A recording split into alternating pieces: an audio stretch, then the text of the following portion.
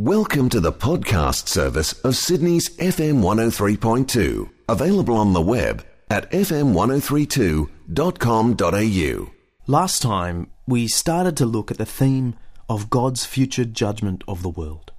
In particular, we saw that the person in the Bible with most to say about hell and judgment was none other than the Messiah, Jesus himself. In some ways, it's a comfort to know that the agent of future judgment is none other than the one who gave his life so that we might be forgiven. But at the same time, it should give us pause to know that the one who will separate the sheep from the goats and tread the winepress of God's wrath is the same one who railed against greed and self-righteousness and who demanded we love God with all our heart and our neighbour as ourselves. And this highlights the next thing I want to say about God's coming judgment. It's something that sounds obvious, but which has implications that are rarely considered. God's judgment is according to deeds, as the Apostle Paul says in Romans 2 verse 5. But because of your stubbornness and your unrepentant heart, you are storing up wrath against yourself for the day of God's wrath, when his righteous judgment will be revealed. God will give to each person according to what he has done.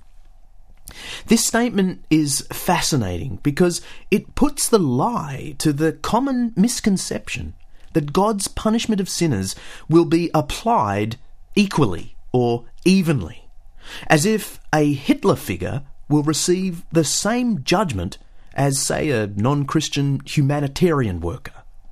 That is simply not true. Paul, quoting the Old Testament, is adamant that judgment is according to what each has done. This doesn't just mean because of what each has done, it actually means commensurate with or in proportion to what each person has done. And the Apostle emphasizes this point by talking about storing up wrath against yourself. The words storing up is actually thessalrizo in Greek. It's a financial term, and it actually means to accumulate. In other words, God's wrath or anger against an individual can be lesser or greater, depending on what each person has done in life. Now, this, of course, does not mean that good deeds can avert God's judgment or win his favour. The Bible is adamant that all have sinned and fall short of the glory of God. That's what Romans 3:23 says.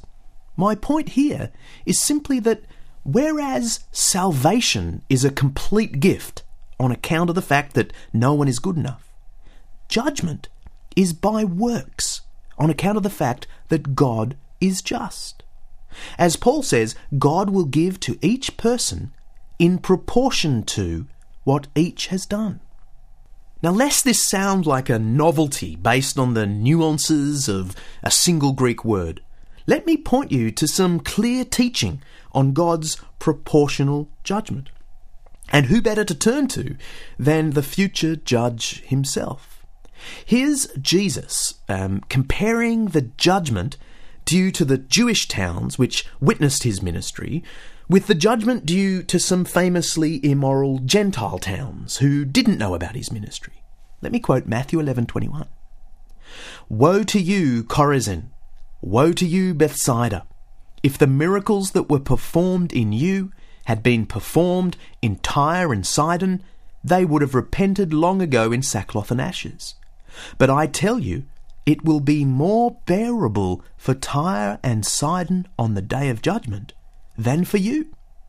And you, Capernaum, will you be lifted up to the skies? No, you will go down to the depths.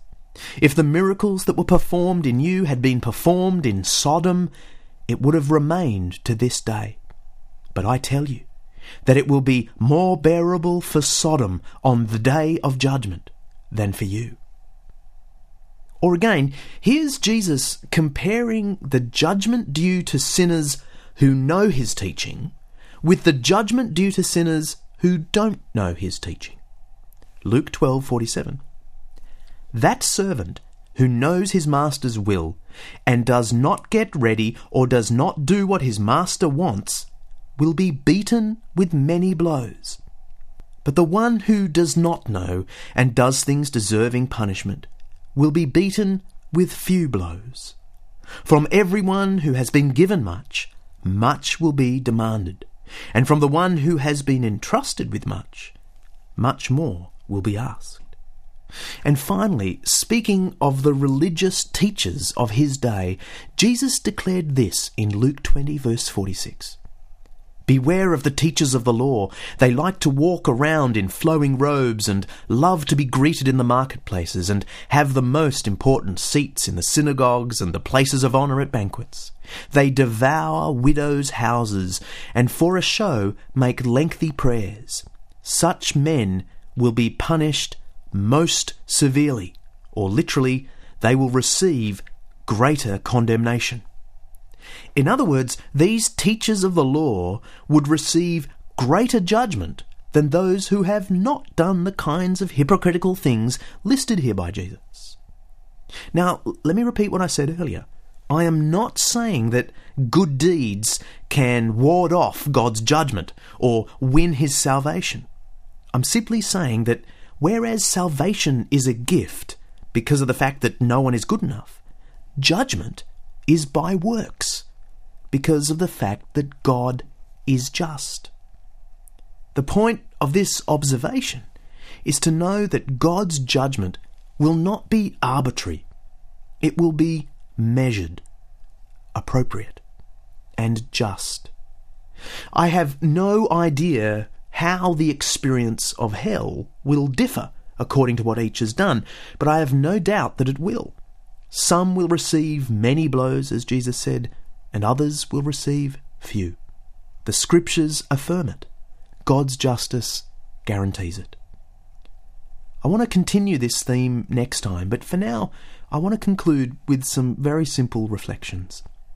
How seriously do we take God's judgment? Do we find ourselves so influenced by society's distaste for judgment that we ignore it, soften it, or even reject it? If so, I want to challenge us all to allow Jesus' teaching to reshape our views. He is our teacher, remember. Not the Sydney Morning Herald or the Telegraph, not 2BL or Triple J, not the 7:30 Report or Current Affair, not our private preferences, but Jesus. He's the one we need to get our information from. Secondly, does our mental image of Jesus give due place to his role as the judge of the world? This, I think, is one of the areas of real difference between our perspective and the perspective of the first Christians. They had no problem thinking of Jesus as both humble and glorious, both loving and just, both Saviour and the judge. In fact, it was probably precisely because they did think of him as the future judge that they were so overwhelmed by the thought that he, the judge, gave his life for them so they might be forgiven. I think we need to recapture that wonder.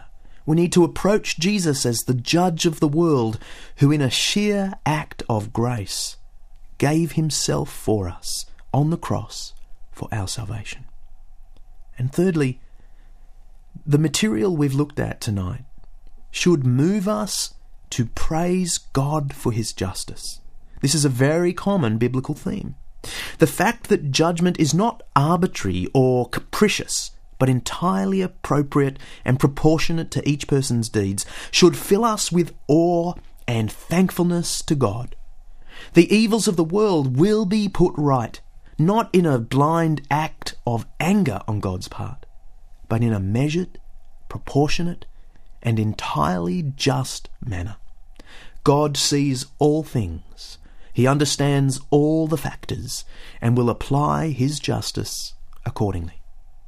The longing through the ages that the Almighty would do something about the tyranny, violence, greed, and perversions of human society will be satisfied on the day of judgment, as victims and perpetrators experience no more and no less than is their due.